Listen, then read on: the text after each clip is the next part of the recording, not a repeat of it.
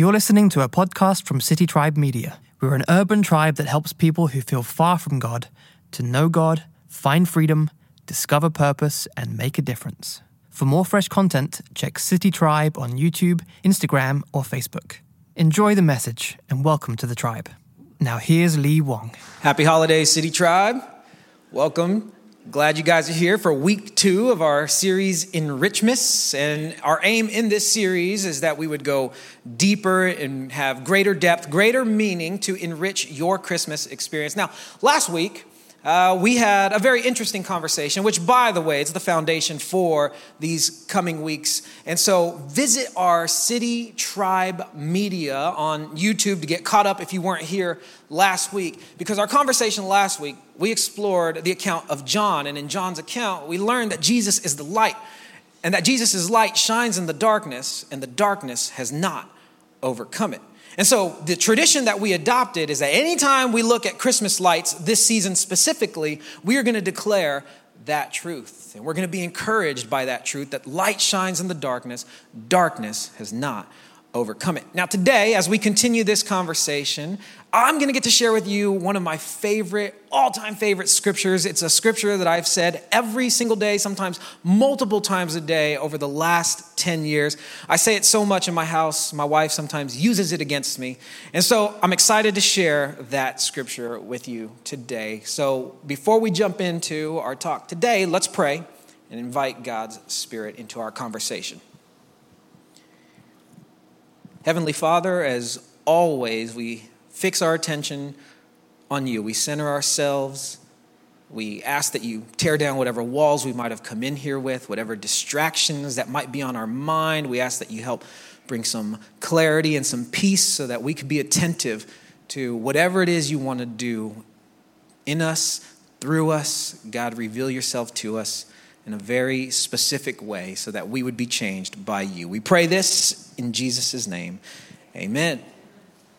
Now, there's probably no greater evidence for what we all really want this Christmas than what's gone on in our world this year. So if you've watched any news channels for even just like 5 minutes, specifically over this fall, then you would have seen that all over the world, from Hong Kong to Chile and Lebanon, all over the world, there's been this outpouring of displeasure with governing systems and established practices, established customs. There's this unprecedented explosion of people power, and it's kind of interesting to watch. And for the most part, it's been nonviolent, it's been peaceful. Millions have flooded the streets, and they've stood together in unity to express their dissatisfaction with their current state of life, with their current quality of life. For example, housing is too expensive and jobs are too few. And then the few jobs that are available, the pay is like really insulting, and taxes all around the world just keep rising. And so there's an entire generation of people that just feel shut out from ever being able to attain wealth. All the while, there are people in positions of power that are abusing their power and abusing public funds to increase their own wealth, thus creating this huge inequality gap. Millions are tired of feeling trapped in governments that are dominated by the same few families every single year. They don't trust traditional channels for change like voting, and they're demanding that their voice be heard. So 2019, if you haven't heard, it's been dubbed the year of the protester. And this year highlights humanity's longing for justice and compassion from administration. It highlights that every single one of us, that we all have this innate, this natural belief that people in power should be our champions, that they shouldn't be crooks, and that policy should be in place, not to hinder, but to help us experience the enriched life. What this highlights is that we all yearn for a sense of power. That is, a sense that we matter and that we can make a difference in this world. Now, unfortunately, protesting is unlikely to help us achieve this life, because what's happening is that protests are actually proving to be more trendy than transformative. Their success rates are plunging drastically. In fact, governments have discovered, and they're learning to just simply contain the protest and wait it out until everybody goes home and just shuts up. And so this idea, it reinforces that people power actually kind of matters a little less than being people in power.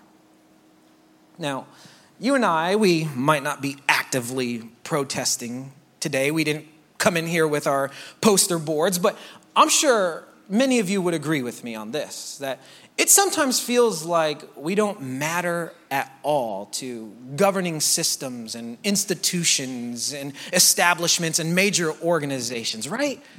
For example, like if we think about professional sports leagues, they don't seem to care about fandom. They don't seem to care about the best teams. What they seem to care about are the teams that generate the most money. And so officials, they will favor the more popular players. Like James Harden. How is he averaging 15 free throws a game? And our guy DeMar can't even buy a foul, right? Frustrating.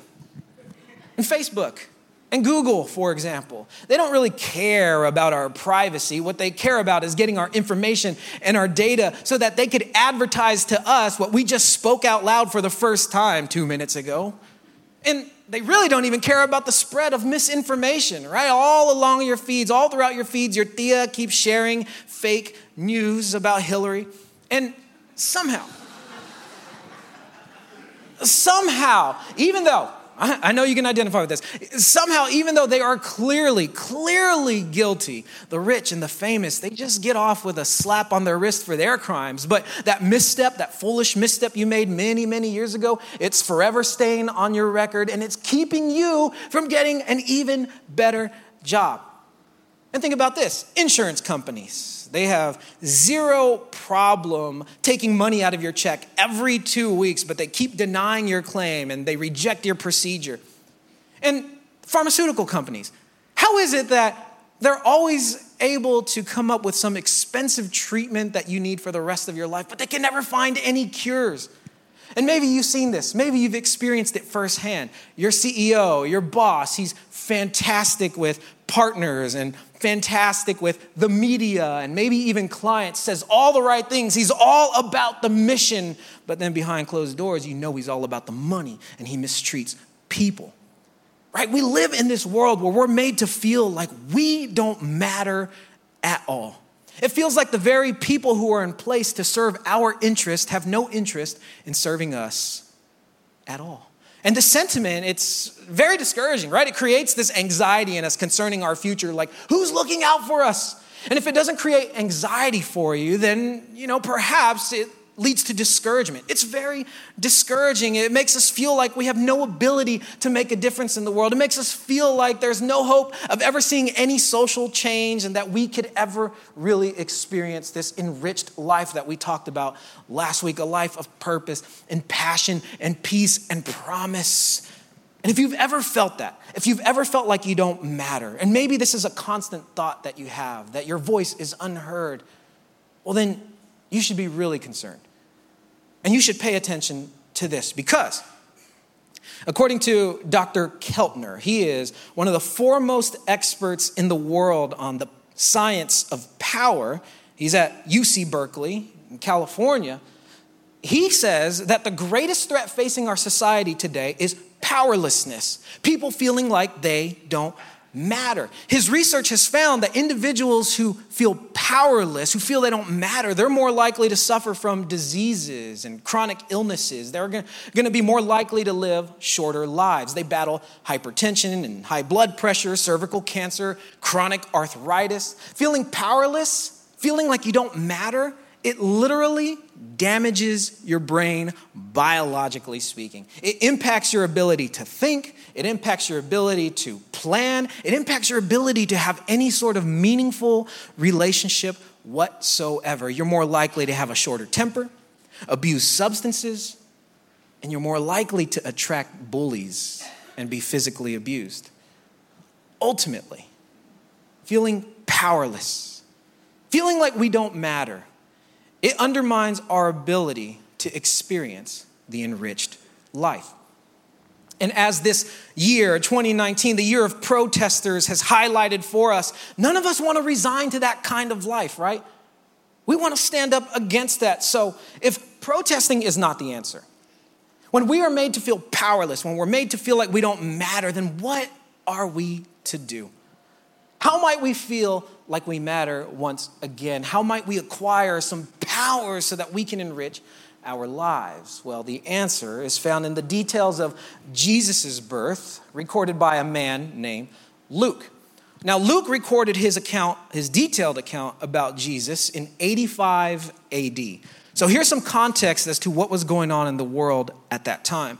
At that time, Rome still dominated the world. They were the dominant world power, conquering everything, and their emperor was Domitian.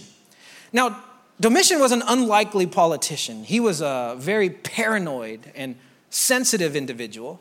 He fired or executed anybody who didn't align with his views, and he lacked charisma. He was a terrible communicator. He had horrible posture, and he had a protruding belly, and he was so insecure about his hair that he would wear wigs or head coverings. Now, I know what some of y'all are thinking. This sounds eerily familiar. And you're not wrong to think that. Like, I've thought the exact same thing too. And I'm not trying to be divisive.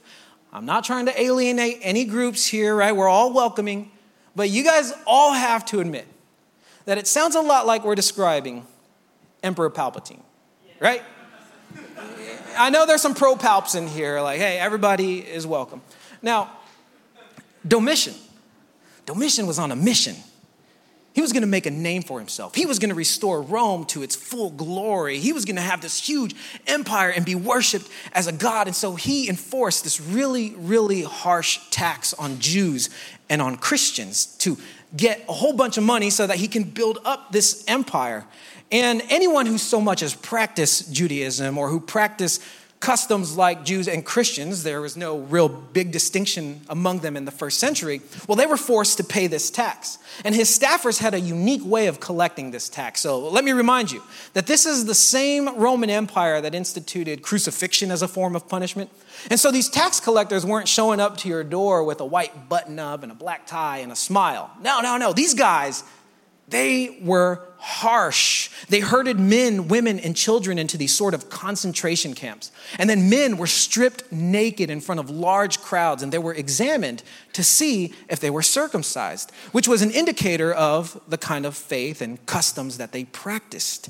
And so victims were tortured until they paid taxes on property that they didn't even own, taxes on property that didn't even exist. It's said that screams from those camps could be heard from several miles away all day and all night. Individuals with disabilities, they were dragged before examiners, and men and women, husbands and wives, they were forced to testify against each other. Sons were forced to testify against their fathers. This tax collection, it was demoralizing. It was dehumanizing. It was humiliating. The people felt powerless. They felt like they didn't even matter at all. They were discouraged that they could ever experience this enriched life that Jesus offered 5 decades prior. So, given their sense of powerlessness, given the sentiment that they didn't matter, what encouragement did they have that they could actually live a better life, live an enriched life? Well, let's re-enter into the conversation Luke. So around this time in 85 AD, Luke's account about Jesus, his detailed account, it began to circulate and make the rounds among the disheartened followers. And because Luke was devoted to exactness in all of his research, encouragement was in the details of his writing. And so pay attention to what he detailed in his account of the first Christmas. In the angel's exchange with Jesus' mother Mary, Luke recorded this. You can follow along on the wall. Behold, you will conceive in your womb and bear a son. You shall name him Jesus. He will be great, and he will be called the Son of the what? Most High. He will be called Son of the Most High. Now, when you and I read or hear this portion of the Christmas story, maybe when it was read to us when we were children, or maybe now when we read it to our children, the fact that Jesus would be called Most High, it's kind of a detail that we would normally just gloss over. It's not one of those inspiring scriptures that you're probably going to adopt as a life verse. It's probably not one of those scriptures that you're excited to get a tattoo on your body about, right? And it's not one of the first scriptures that come to mind to send to a friend when he or she is discouraged. But for Luke's disheartened, discouraged, powerless audience, that Jesus would be called Most High, it wasn't a detail that they would just gloss over. They would have paused. And then they would have praised.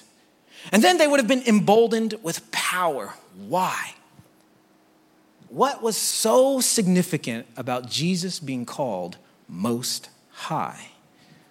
Well, first of all, calling Jesus Most High was a direct challenge, a slap in the face to Emperor Domitian. It was an offense that was punishable by death because Domitian believed that he was Lord and God, that he was Savior of the world. But Luke, he didn't record this part of the Christmas story to incite a rebellion or to insult Domitian. He had a completely different agenda. You see, this title, Most High, it's an important name to the Jews, to early Christians. It's the Hebrew name Elion. Now, I want you to consider this for a second. Many of y'all have probably seen the movie E.T. Those of you who have not, ask your parents. It's a very old movie.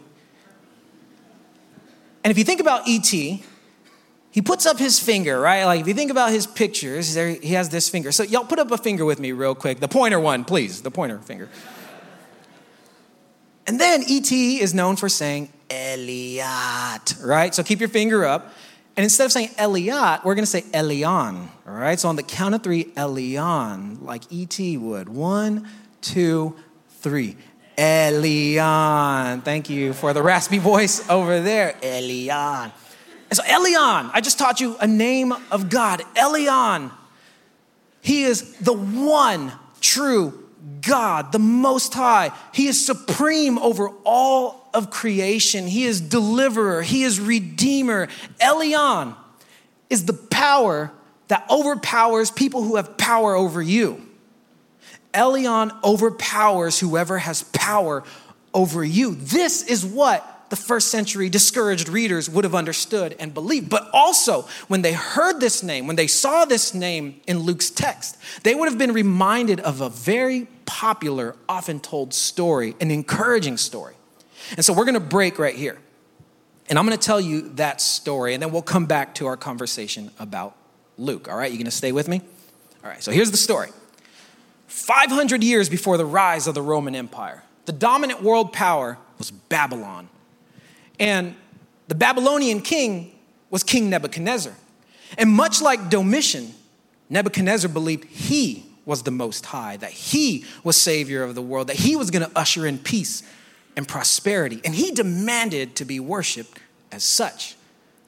That is until a Jewish prophet, a messenger of God, confronted him and told him a very powerful message. The prophet Daniel said to him, he told him this truth, he said, the Most High is sovereign over all kingdoms, and he gives them to anyone he wishes. The Most High Elion is sovereign over all kingdoms, and he gives them to whoever he wishes. And so Daniel's message to King Nebuchadnezzar was this, like, hey, while you might boast of your conquests, while you might boast of your greatness and you expect everyone to bow down to you, there is a true Most High, the one true God, Elion, and he overpowers your power. And in fact, the only reason that you are in power is because he has allowed you to be. And so Nebuchadnezzar is eventually faced with his humanity, and he eventually accepts Daniel's message as true. And then he praises Elion, the Most High, as the one true God. And then he swore to tear apart anyone, limb from limb, who made any sort of offensive comments against Elion. And thus, the Most High, Elion's followers, they were allowed to live in peace and in prosperity. They were allowed to experience this enriched life. End of story. So now back to our conversation about Luke. learning or hearing that Jesus would be called the Most High, this detail in that Christmas story, it would have encouraged his readers about their future and how it would play out. It would have reminded them of this story about Nebuchadnezzar and how everything changed for the better because God overpowered him. So in effect, Luke's message to his readers and his message to us today is this. Look, I know you feel powerless. I know you're disillusioned. I know you're dissatisfied with people in power. But Jesus, Elion, the true Most High, he overpowers whoever has power over you. Now, this should encourage you. This should be incredibly inspiring because that's exactly what happened. In the same way God used Nebuchadnezzar, in the same way Jesus used Nebuchadnezzar, the same thing happened for the Roman Empire. Because today you and I have the privilege of being able to look back on history. And here's what we know. We know that Domitian, he wasn't as most high as he originally believed because a few years after Luke wrote his account, he was assassinated. And unlike Jesus, Domitian stayed dead. But because of all of those harsh taxes, he was able to pave these intricate road systems.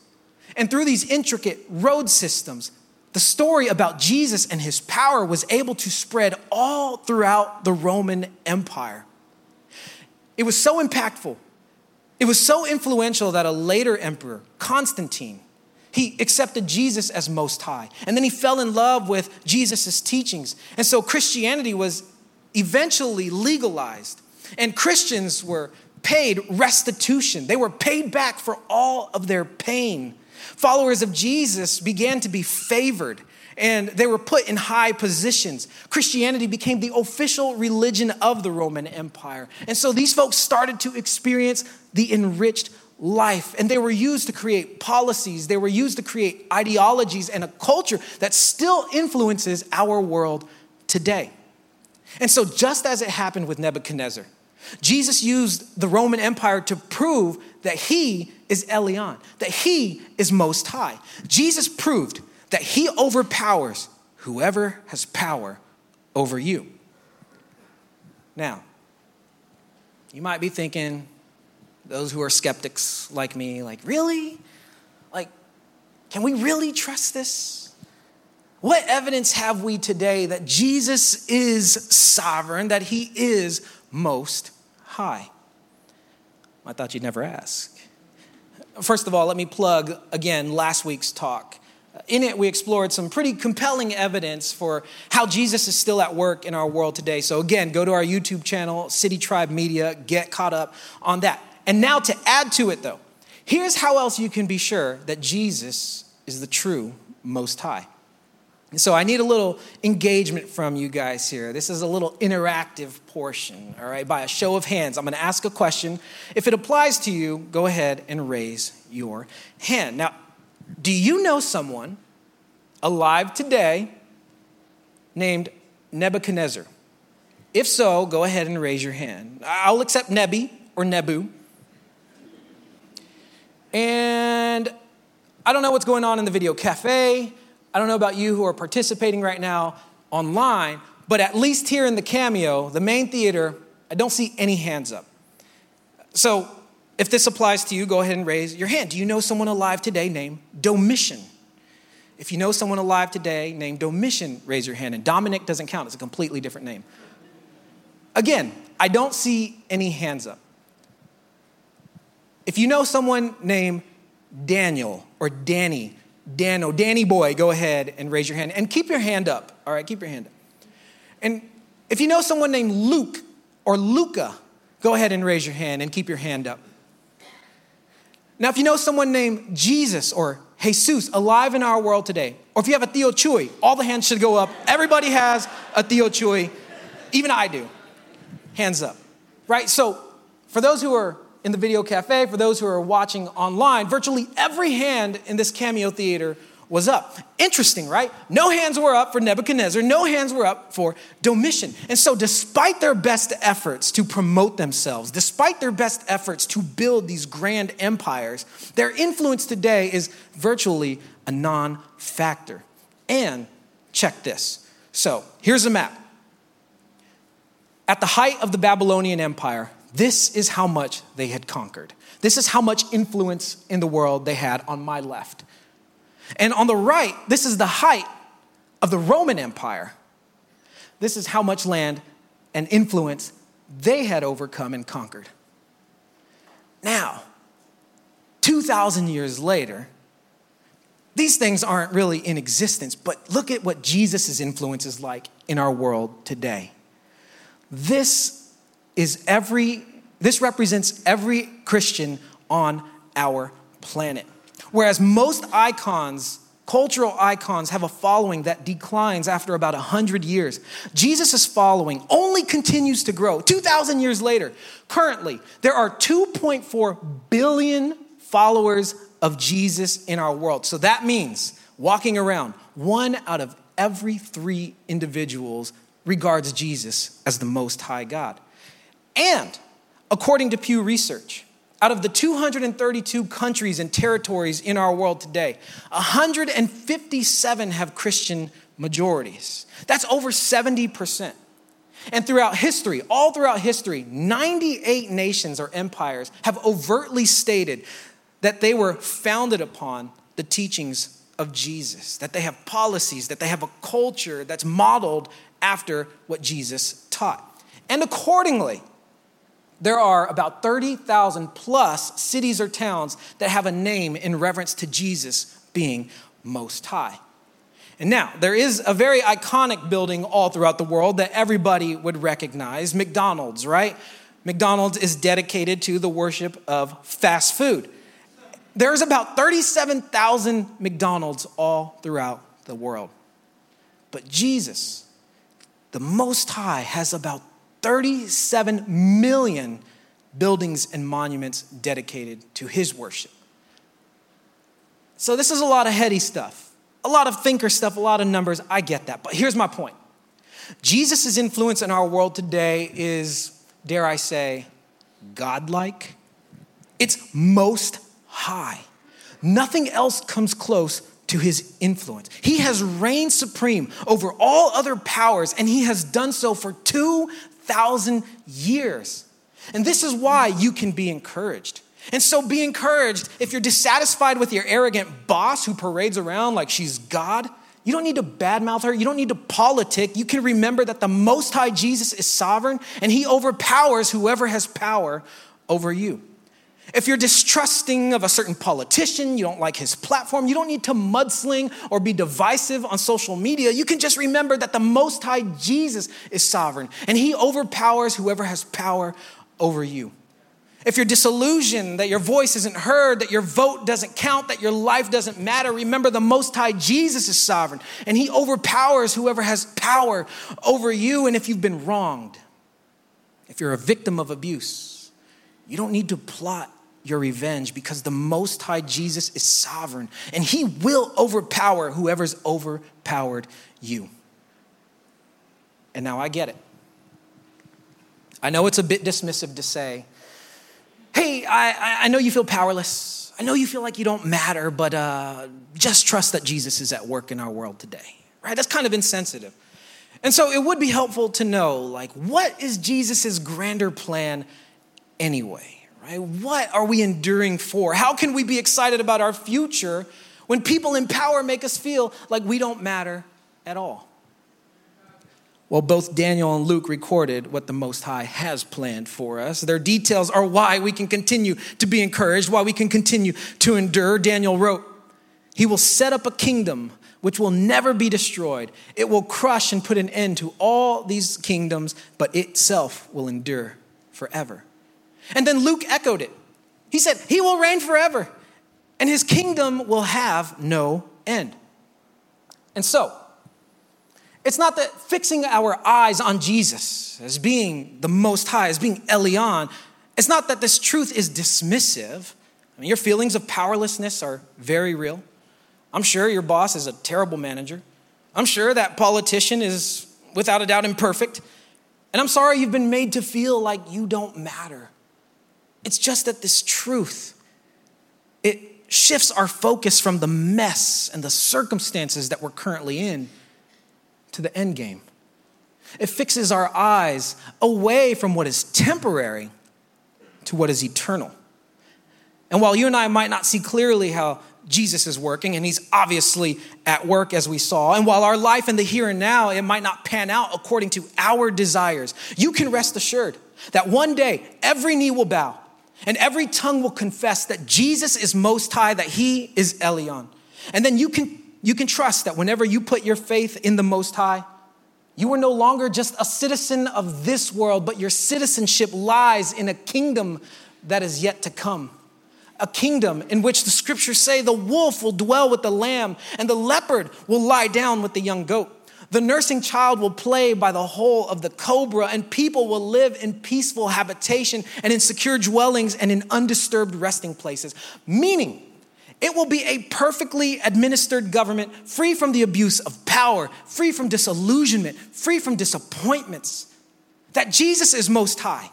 It is a reminder for us that no matter who presides over our organizations, our institutions, our nation, that Jesus is already at work ushering in a kingdom with no end. And because that kingdom will endure forever, that means you will endure forever. And so our feelings of powerlessness, our disappointments, all of that will be a blink in the eye of eternity. And so it's from this truth, fixing our eyes on this truth, that Luke wanted us to find power and live an enriched life. It is this truth that is the heart and the spirit of the Christmas experience. And so practically, what would it look like for you today to demonstrate that you believe Jesus is Elyon, Most High, and that he is sovereign? In a world where we're made to feel like we don't matter and like we're powerless, how might we attain a certain level of power and security and make a difference? Well, again, the power lies in Luke's details. He recorded this from what Jesus had said. Jesus said, "I say to you who hear, love your enemies, do good to those who hate you, bless those who curse you, pray for those who mistreat you. Your reward will be great, and you will be sons of the Most High." The way to demonstrate that you believe Jesus is sovereign, that he is Most High, is to bless those who have had power over you. And Jesus goes on to say that everyone who hears these words, everyone who acts on them, it's like a man who's built his house on a strong foundation that has dug deep and is embedded in rocks. And so when storms come, this house will not be moved. It will not be shaken because it was well built. Meaning, you will be grounded in a source of power that is unearthly. And so, what's interesting about this is it lines up perfectly with what Dr. Keltner's research demonstrates about how to have enduring power, how to feel once again like we matter. In fact, he says here, the key to enduring power is simple. Stay focused on the good of other people. And when you do this, you'll be happier, healthier, and more productive. You will experience the enriched life. And this is what we've been trying to do in this series, right? To enrich our Christmas experience, to not focus on our circumstances, but to make the most of the life that Jesus comes to offer. And so, here's what I'm inviting you to do. Another invitation, another new tradition. I'm inviting you to take on a tradition that demonstrates we do believe Jesus is Elyon, that he is Most High, and that he overpowers whoever has had power over us. I'm inviting you to turn your disappointments and your discouragements into blessings for other people and prayers for them. So I'm going to ask you 3 questions. And your responses to these questions, your answers, I want you to turn into a Christmas card or a letter or an email to somebody who has mistreated you or has made you feel like you don't matter. That's how we demonstrate we believe God's sovereignty. So here are the questions. Question number 1. Who has made you feel powerless? You only have to choose one person. Who has made you feel insignificant? Who's made you feel like you don't matter? I imagine it comes to mind pretty quickly.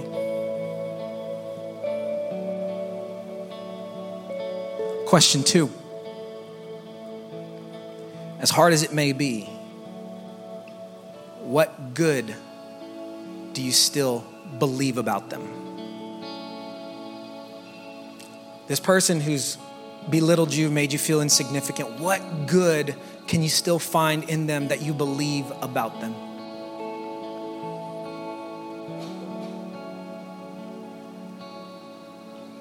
Question number 3.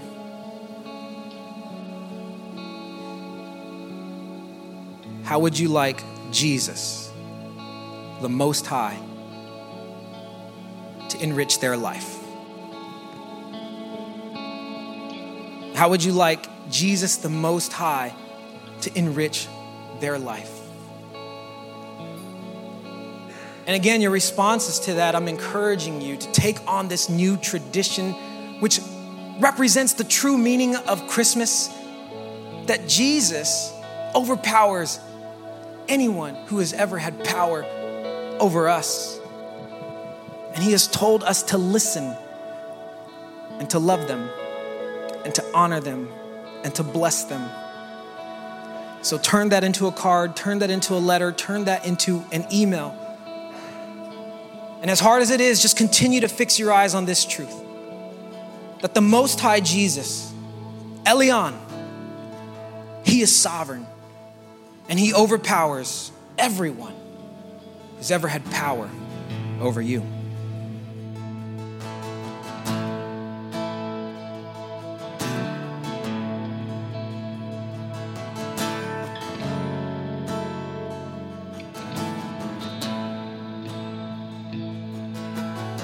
People come together, strangers, neighbors, our blood is one.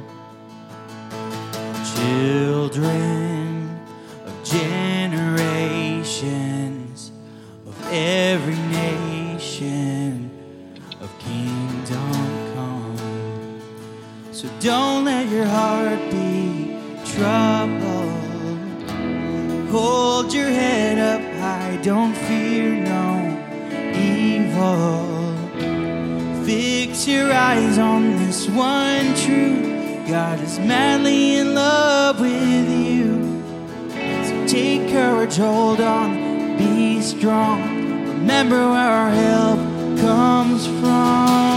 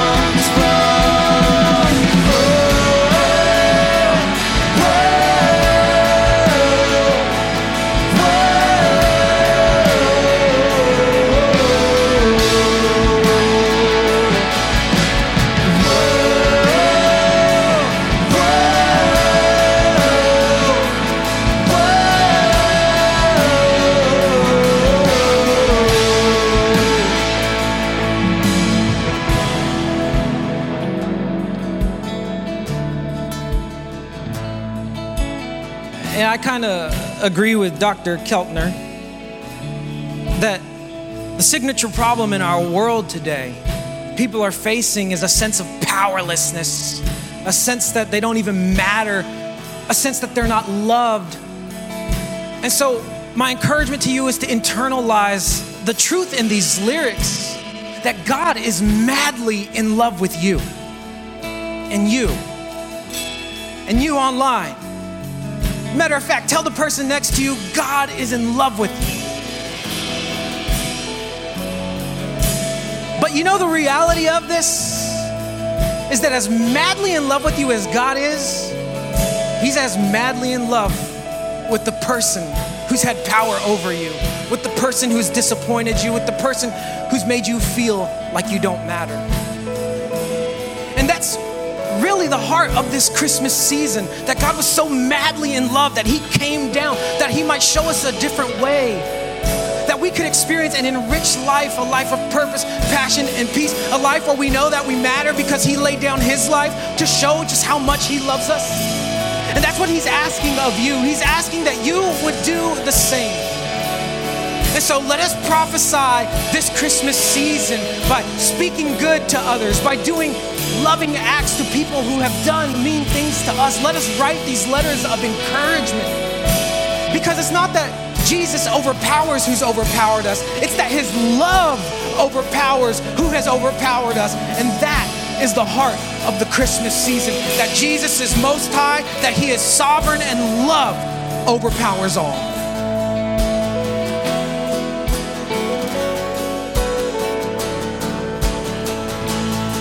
Swing wide, all you heavens, let the praise go up as the walls come down. All creation, everything with breath, repeat the sound. All His children, clean hands, pure hearts, good grace, good God. His name is Jesus. Come on, sing it out today. Swing wide, all you heavens, let the praise go up as the walls come down. All creation, everything with breath, repeat the sound. All His children, clean hands, pure hearts, good grace, good God. His name is Jesus. Swing wide, all you heavens, let the praise go up as the walls come down. All creation, everything with breath, repeat the sound. All His children, clean hands, pure hearts, good grace, good God. His name is Jesus.